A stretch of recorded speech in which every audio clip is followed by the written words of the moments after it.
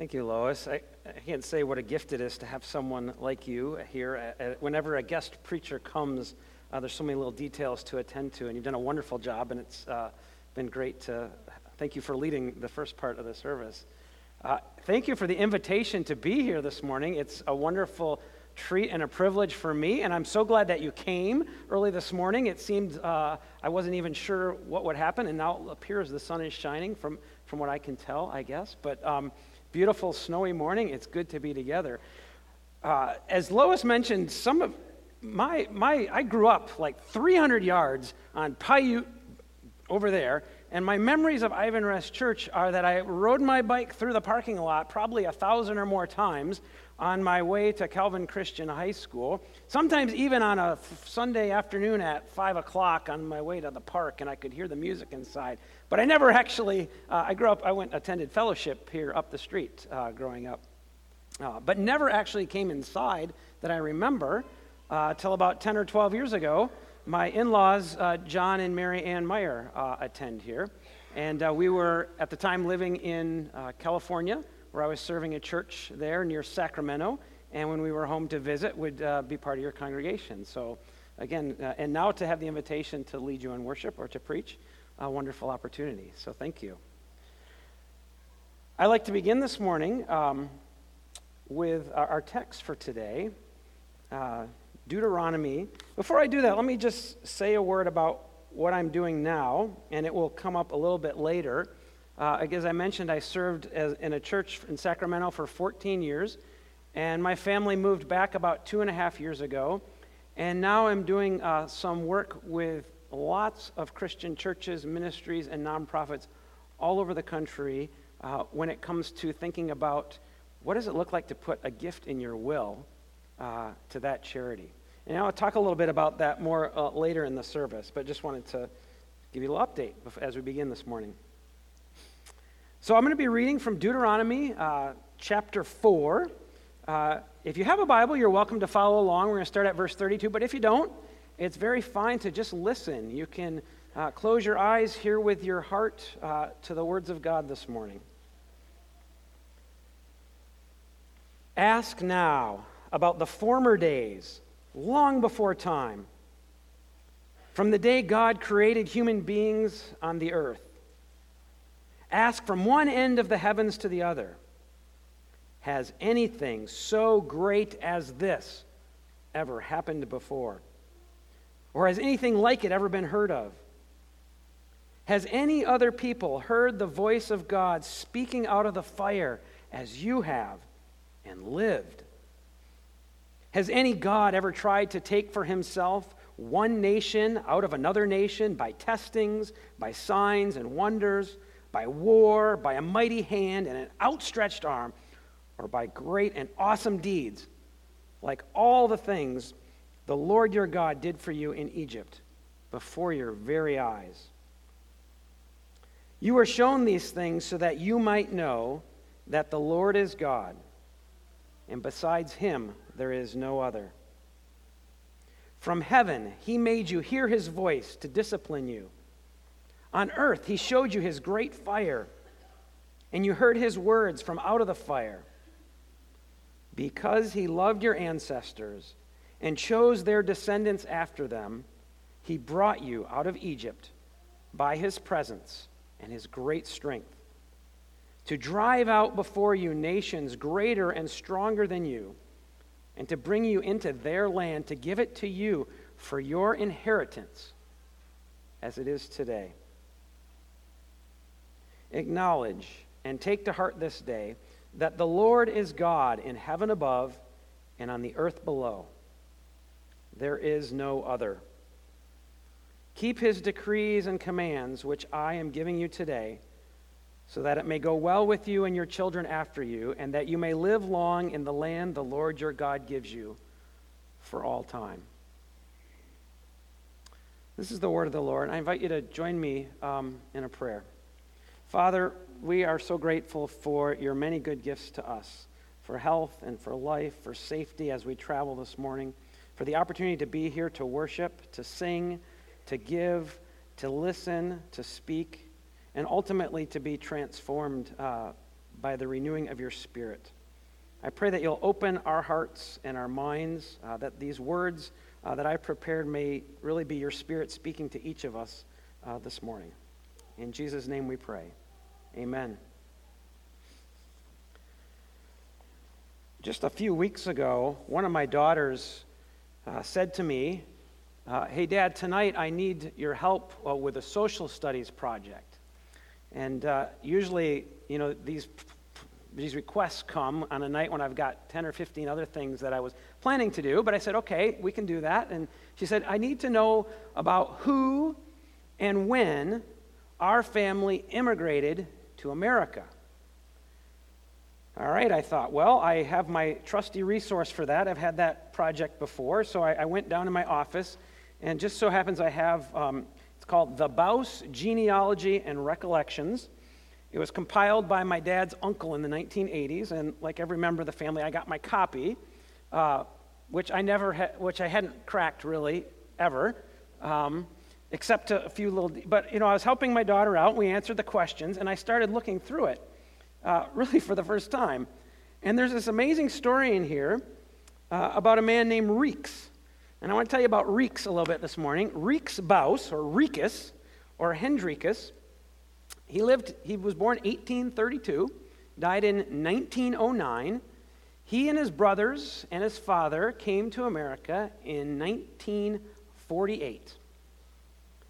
And Reeks, did I say 1848. 1848. My great-great-grandpa is Reeks. It seems like it should be more than that. 1848 should be like great, but it's just great.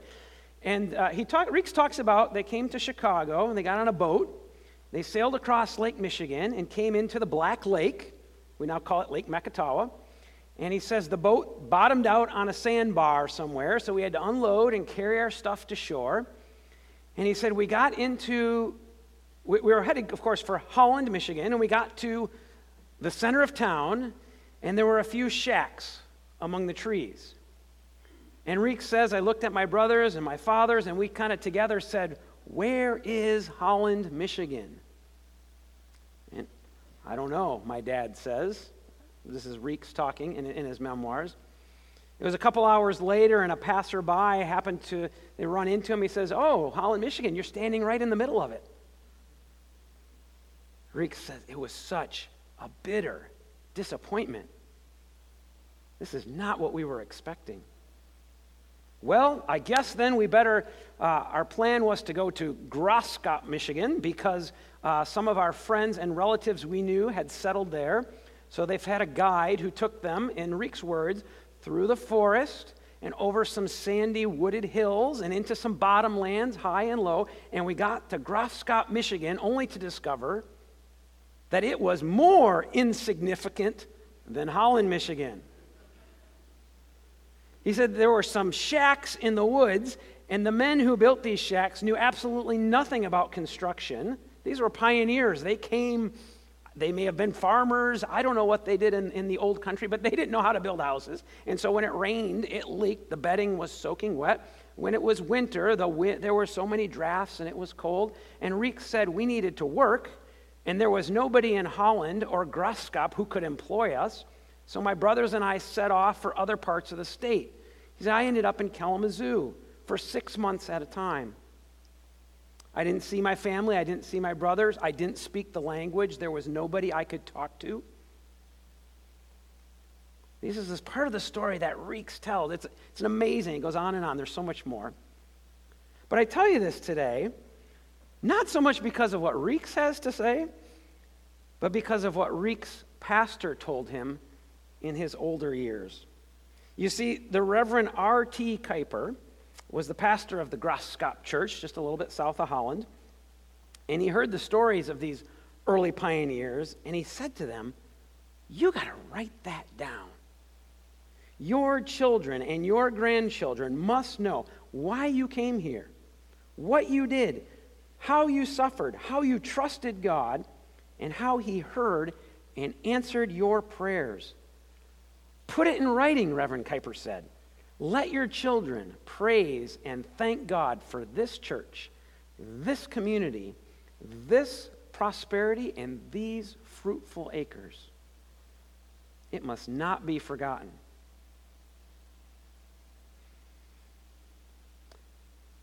Do not store up for yourselves treasures on earth, where moths and rust destroy, or where thieves break in and steal. The readers reminded us of that truth so well this morning. But instead, store up for yourselves treasures in heaven. For where your treasure is, there your heart will be also. I invite you to, with a show of hands today, your heart, your story, your legacy. If you could write your own legacy today, if you could shape the way people will remember you, if you were going to write it down so it wouldn't be forgotten, how many of you would like to say, or have it said of you, a decade, a century, generations after you're gone, you know, Mom, Dad, Uncle Fred, Pastor Tom, he sure was a stingy fellow, wasn't he? Anybody? A miserly, tight-fisted, Ebenezer Scrooge kind of guy? Is that how you'd like to be remembered? Anyone? Probably not, right? More than likely, if we're given a choice of how we'd like to be remembered, it would be as a lavish, big-hearted, liberal, generous kind of person with a legacy of giving. But generosity is pretty hard, isn't it? I think it's kind of hard. It makes us want to stop and count and wonder, do we have enough? Will we have enough? Martin Luther, the great reformer, said that there's often 3 kinds of conversions that take place within a person when they come to know Jesus. The first is conversion of the heart. That's where it starts. The second is a conversion of the mind. We start to think about it a little bit more. And third, Luther says, is a conversion of the purse. And he says it's that third conversion, the conversion of the purse, that's the hardest and that takes the longest. Did you know becomingminimalist.com, a new website you could check out perhaps later today, says that there are in the average American home over 300,000 items. Think about that for a second. Wow. 1 out of every 10 Americans rents off-site storage. It's the fastest growing segment of commercial real estate over the past 4 decades. The average American today throws away 65 pounds of clothing every year. 25%, I'm surprised it's not higher, 25% of people with 2-car garages don't have enough room to actually park 2 cars inside. Some of you are laughing, or maybe you're a little smug thinking, it's winter, I've got my cars in. But you have basements. I came from a place where there were no basements. So the excuses are not as great here, I think. But it's way easier to hoard than it is to give away, isn't it? In fact, I was sad to hear of Jody's accident today because I love to ski. It's a wonderful sport. And the cold is an amazing and beautiful thing, and so is the snow. You can throw rocks at me later if you want. But these are my old ski boots. I got these 21 years ago, and boy, I tell you, at the time, these were some hot colors. I mean, look at that lime green. But my kids have told me for the last 5 years that these are hideous-looking colors. And I thought, well, 20 years, one of these days they're going to blow out on the slopes. So I got a new pair for my birthday last month. I was super excited. They're shiny black and green. Still green, but not lime green. But I'm struggling with what to do with these because they fit so well, they work so great, so I think I'm going to hang on to them for parts and as a backup. In fact, first service, a screwdriver fell out of them because I keep a screwdriver in here so I can make an adjustments on the fly. But my point is, it's really easy to keep and hoard things, isn't it? I mean, we love to hang on to things. It was so much harder to think about, to actually give them away because you never know. Sometimes in the church, we like to talk about a tithe as a benchmark for generosity. And today, too, we're talking a little bit later about our first fruits offering. This first fruits is really, it's an agricultural, agrarian society kind of term. If you think about what would it be like if I didn't have a refrigerator and I didn't have a freezer, I didn't have fresh produce showing up at my grocery store every week, I go winter, spring, and summer without anything fresh, and then the harvest comes in. And you think, oh, yes, fresh corn, fresh beans, fresh fruit, apples, everything. I've been waiting for this. And the first fruits is a way to say, yeah, that first 10%, not the last at the end after we've, gorged ourselves on this amazing food. It's that first 10% that we're going to give to God as a way to say, we follow you with all our heart, we worship you. And one of the ways that we help ourselves stay oriented in that way is by giving that first 10%. I think it's a wonderful exercise. It's a way to exercise the spiritual muscles of generosity by practicing that. But do you know who the New Testament upholds as a hero of giving? It's this amazing story. It's in at least 2 of the Gospels in one form. But Jesus is with his disciples, and I've heard the story 100 times, and it wasn't until I thought about it, and maybe you have, maybe you haven't, but Jesus sets himself opposite the place where they're putting the offerings in the temple treasury, and his disciples gather around him.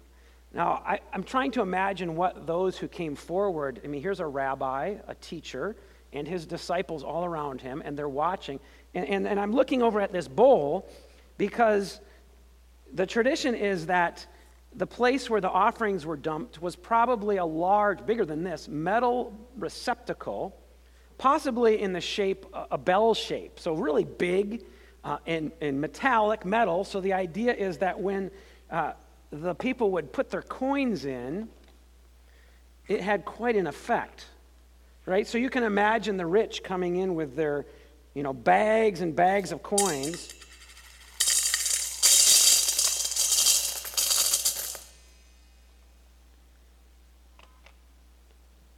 You don't even have to be looking at what's going on. You can be over here having a conversation with your good friend and hear the racket behind you and go, somebody's really cashing in. The church is doing well today. Who is that? Oh, I'm going to make sure I buddy up with him.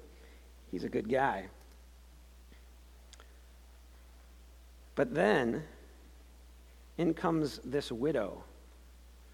A person who really has no social status, she has no property, she has no way of belonging, and she walks up and she has 2 cents left to her name.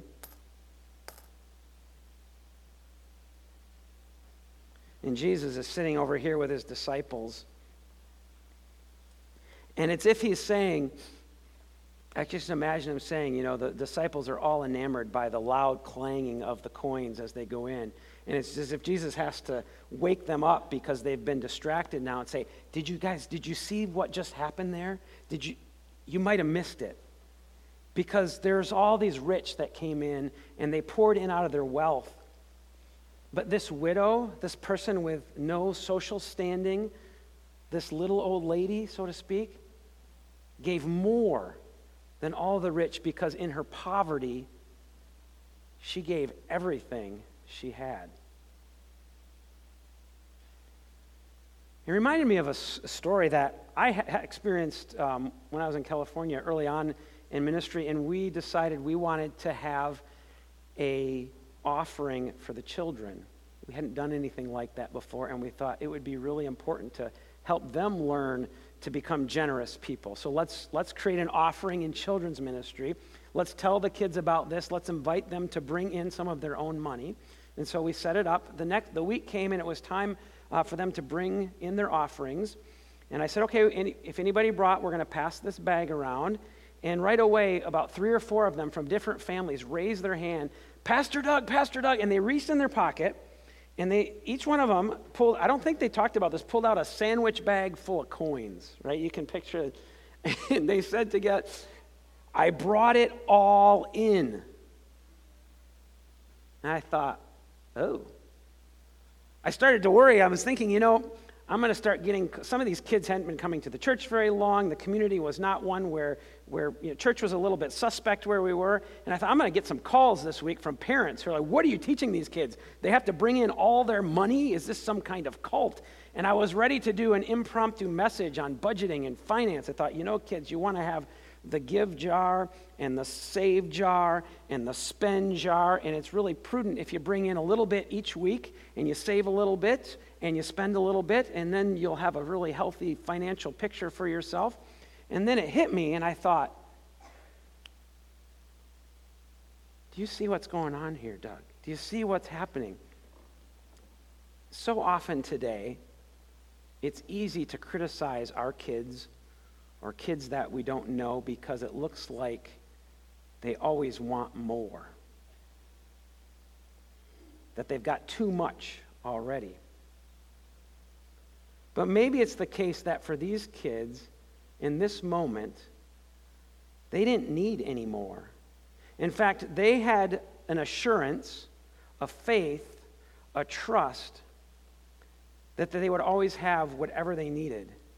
And it was that assurance and it was that faith and that was that trust that allowed them on that day to bring in everything they had because they knew there would always be more. I think what a wonderful opportunity if every kid could live in that kind of situation. That we believe and trust that God is the provider of every good gift. We don't need any more. Where your treasure is, there your heart will be also. The challenge to being a generous person, I want to suggest today, is twofold. Fear and forgetfulness. That there's a lot of times fear going on and forgetfulness that keeps us from being able to become generous people. There was an article published some time ago in Christianity Today about the giving of American Christians. Somewhat surprising if you're not familiar, although I've heard this before. The article said that as Americans' income rises, their giving decreases. So that if you make less than $10,000 a year, on average, your giving is about 2.3% of your income. By contrast, if you make more than $70,000 a year, on average in the United States, your giving is about 1.2%. We see this pattern in history too. The writers of the article said during the time of the Great Depression, on average, Americans gave away more of their income than they did during more prosperous times in the decades to come. Isn't it interesting? I think it's fascinating. The more you have, the more you fear you won't have enough. Fear, and I'm going to talk a little bit about forgetfulness, and I think in a lot of ways they go together. Think about forgetting. I forget where my keys are all the time. I'm constantly using that Find My Phone app to locate where I placed it. If I introduce you to you, maybe 3 seconds later, I've already forgotten your name. I think most of us know what it's like to forget something. But it's also true that when we remember, some pretty powerful things can happen. It was the start of school, and there was one of those back-to-school events going on. And I'm sure you're familiar, perhaps, of what these are like.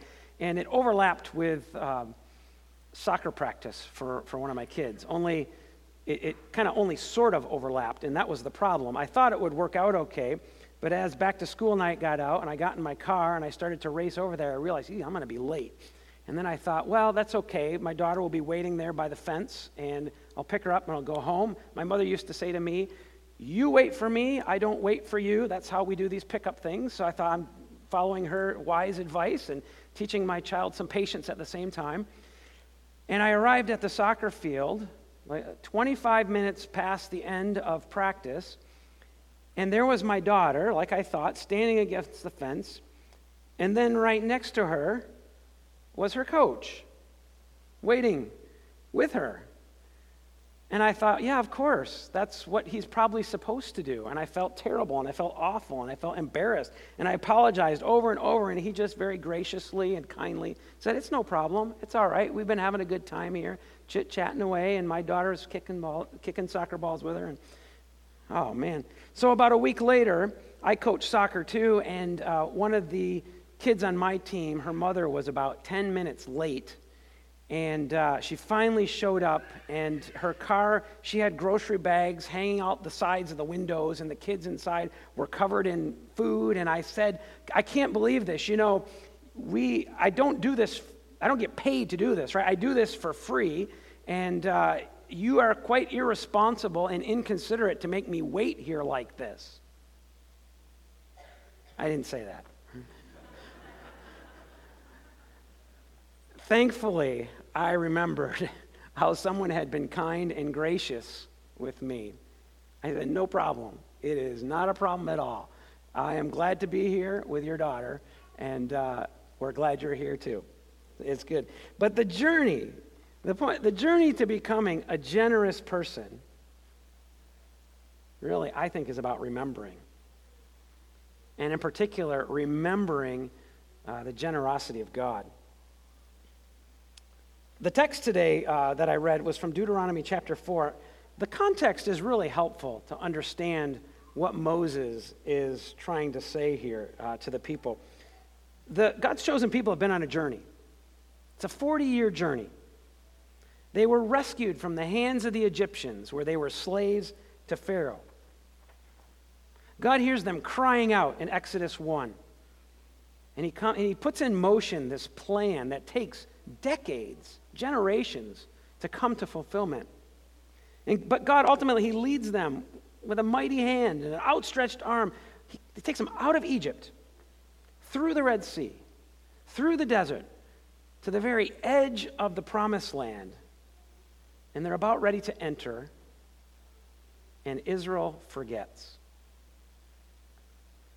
They hear the reports from those 10 spies that go out to check out the land.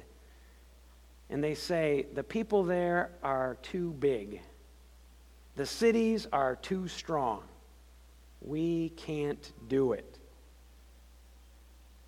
We can't take possession of this land.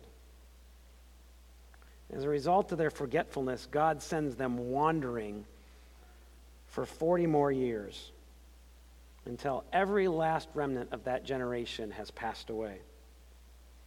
Deuteronomy now comes as Israel's about ready to enter the land for a second time. And Deuteronomy is, you could kind of think of it as Moses' farewell speech. He's about to pass the torch of leadership from himself to Joshua. And in Deuteronomy, he's giving to God's people a call to obedience, a call to keep the law, and ultimately it's a call to remember what God has done. Ask now about the former days, long before time, from the day of creation until now. Has anything so great as this ever happened or been heard of before? Has any other people heard the voice of God speaking out of the fire as you have and lived? Has any other God ever tried to take for himself one nation out of another by signs and wonders and war with a mighty hand and an outstretched arm, or by great and awesome deeds, like all the things the Lord your God did for you before your very eyes? No answer is required. No answer is written. The question's a rhetorical one. No. Nothing like this has ever happened before. No other people has seen such things, and no other God has called any other people in such a way.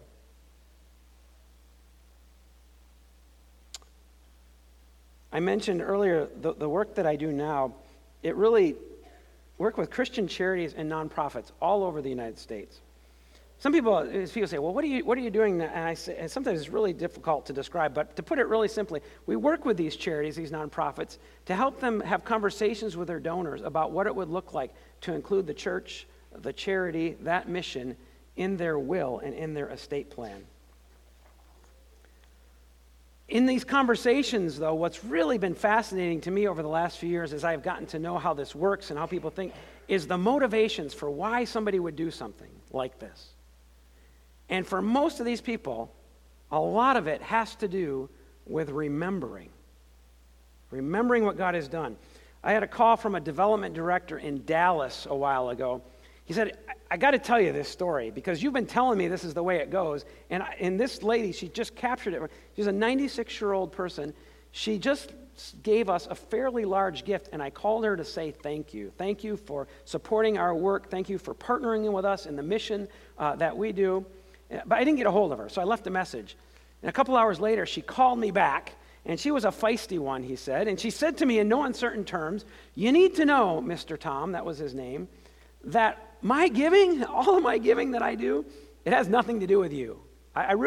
It's not about you. But my giving is about a way for me to remember what God has done by giving a little bit back." We've actually surveyed thousands of donors like this person, loyal, faithful donors. And would you believe this? The number one motivation that is cited time and time again for why somebody would make a gift in their will like this, from charity to charity, it's across the board. It's not tax advantages, I'll tell you that.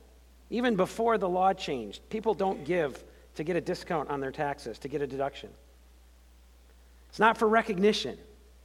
It's not because they want to get their name on a wall somewhere. And get this, it's not even the cause of the charity itself.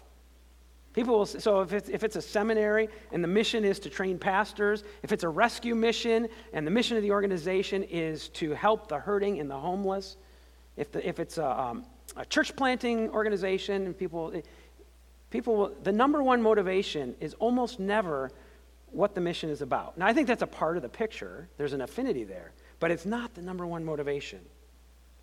What scores about 15 to 20 points higher with almost every charity is people who say, "I've been blessed by God and I want to give back."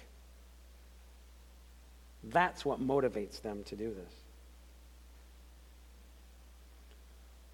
So what will your legacy be?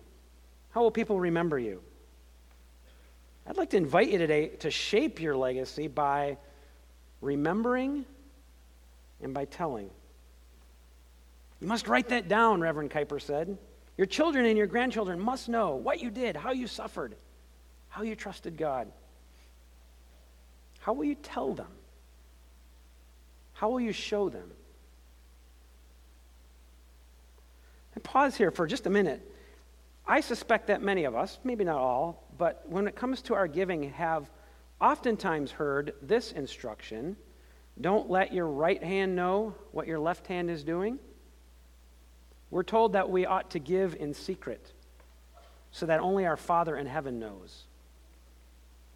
And I'd like to challenge that notion just a little bit. I think there's many times when it is completely appropriate to give in secret so that nobody else knows. And there's a humility that comes from that. There's no recognition, there's no payback, there's nothing we get in return. But I also think it's true that there are times when it is very important to talk about and to tell and to show people the way we want to be generous and the way we are trying to be generous, so that it encourages and inspires others to do the same. You want to tell your heirs for sure, but I think the whole community of God sometimes needs to know why. They need to know who your God is, how he has blessed you, and why you serve him. I want to take it one step further. Talk about your legacy. Tell and show your heirs, the community to which you're a part. But because of the work I do, I want you to think about the legacy that you leave to your kids and your grandkids, or the community to which you're a part, through a document that ultimately your heirs will someday see. Your will, your estate plan. Another gift officer said to me, he said, your will is your final act. It's your final testimony. And when it comes to being charitable, it's the last act of gracious, generous living the world will ever see. We can say a lot about a person by what's written in the ledger of their checkbook or on the statement of their debit card. Your will tells this ultimate story that God's been writing in you since the day you were born. And imagine the day when that's read and your children, your heirs, and your grandchildren get to read and hear, wow, Mom and Dad loved us, but they loved God even more. And they've made provision for his kingdom, for his causes, for the kind of impact that has, not only on the charities. I've seen tremendous impact on charities. In fact, find tremendous impact even from what we might call widows' mite givers, little old ladies we didn't think had more than 2 pennies to their name, who leave gifts of $50,000, $100,000, $500,000 in their will to impact the kingdom. But it's not just that kind of impact, it's the impact it has on your heirs. Even, I've heard stories, testimonies from kids and grandkids who have ultimately received less because of it, but give thanks to God for the stories that their parents have taught them through it. Finally, I want to demonstrate what an incredible impact I think your generosity can have with 2 different stories. The first is a story of my friend Eric Dirksen. Eric's a church planter in Davis, California. He and I were part of a cluster of churches. We gathered monthly for encouragement and prayer. Davis is a really fascinating community. It's situated between Sacramento and San Francisco. It's a university town. As university towns go, it's very progressive, very liberal, but it's got this, it's just bizarre in 1,000 ways too. Maybe that goes together, I don't know. But they built a tunnel under the freeway there, Interstate 80, for the frogs to get across because they were concerned about the proliferation of frogs and they're all getting smushed. But Davis also has a no-growth policy. And because they have a no-growth policy, real estate in Davis is extremely expensive. Real estate in California is very expensive. In San Francisco, it's very expensive. In Sacramento, it's a little bit. In Davis, it's extremely expensive. And Eric really and his family felt called there. They began a church about 7 years ago with their family, a few other families, and lots of kids. And today, they're a little bit bigger. They've got a few more families and a lot more kids. They've been renting space all this time. But the prospect of actually owning their own facility seemed extremely far off, if not impossible. And yet something that they desired. How do you continue to have an impact? And earlier this fall, October of 2017, Eric and his church were approached by a small Lutheran congregation in Davis that was declining. They were down to their last 15 members, and they invited them to purchase their facility. As Eric shared, what they asked in return was really nothing short of a miracle. "This is God's dirt," said the president of that Lutheran congregation. And then he quoted a hymn that may be familiar to you. "We give thee but thine own, whate'er the gift may be. All that I have is thine alone, a trust, O Lord, from thee." This church, he said, needs to be refurbished. It needs some care. It needs some love. But we're not in a spot to do that anymore. And the congregation said, "We don't need a lot of money," and they came in at a quarter of the price that it would have gone for on the open market. Their testimony was this. They said, "We want the message of Christ to be in the community of Davis. We're too small to be effective. We can't be the hands and feet of Jesus anymore. But we see in Christ's church that they can. We want this building to be used for God's glory. We, this small congregation, have this amazing gift." And they voted unanimously to do this, to offer it to Eric's church, to Christ's church, at 1/4 the price it was on the open market. It's an amazing story. I love it. It's an amazing story of what God is doing right now in the town of Davis. But what I also think we need to be prepared for and think about is what will happen or what could happen or what God could do through this in the decades and in the generations to come. And that's where my second story comes in, because someone wrote into what Eric was writing on a blog and said, "I want to tell you about what this could be for you in the next 100 years. He's a pastor at First Church in Denver. And he said, over 100 years ago, our founding pastor, Itzard Vindelen, gotta love that name, traveled around the Midwest and made a plea on behalf of his small new congregation in Denver so that they could have their first facility. It was a congregation that at the time was composed primarily of poor, sick immigrants. Many of them had come there to find hope and respite. They had a lot of tuberculosis in that community, and they needed a place to call their spiritual home. And so Reverend Vindelin traveled around Iowa, the Midwest, raising funds, and they were able to purchase and build their first facility. As the pastor who wrote in said, the impact of this over the last century is quite humbling to think about. First Denver has ministered to thousands of people who gather each Sunday for worship. Lives have been transformed by the love and the grace of Jesus. People have become agents of transformation in their workplaces, in their communities, in their neighborhoods, in their schools. And that could be enough, but there's more.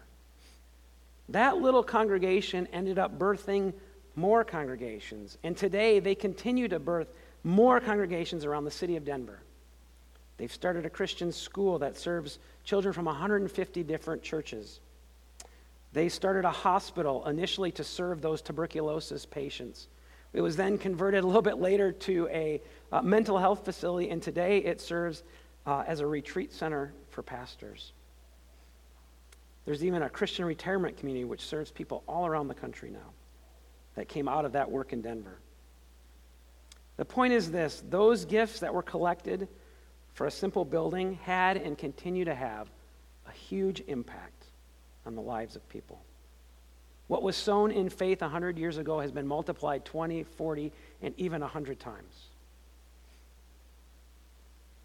Friends, the gifts you give today are not insignificant. I understand today is Pledge Sunday, First Fruits Sunday. And I believe it's true, is it not? And you can correct me if I'm wrong, but that this church began in a small chapel just a little bit north on Ivan Rest. I think it's still there today. I drove by with my daughter, if it's the same building, just yesterday, a small Baptist church.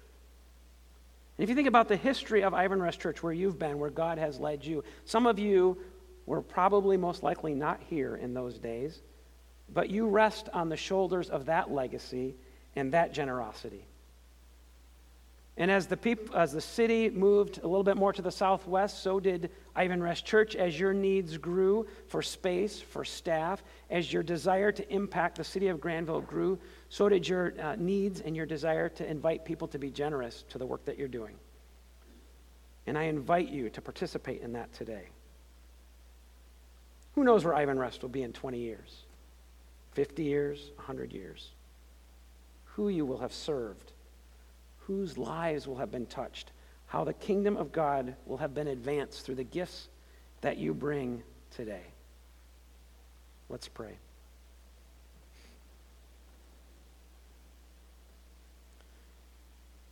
Father, we give you really what's your own, whatever that gift is.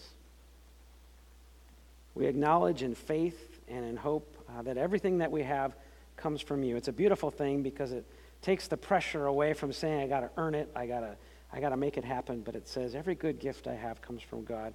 Will you stir in us today and every day the spirit of generosity, spirit of hope, spirit of faith? It says we have all that we need, and you'll provide for all our needs.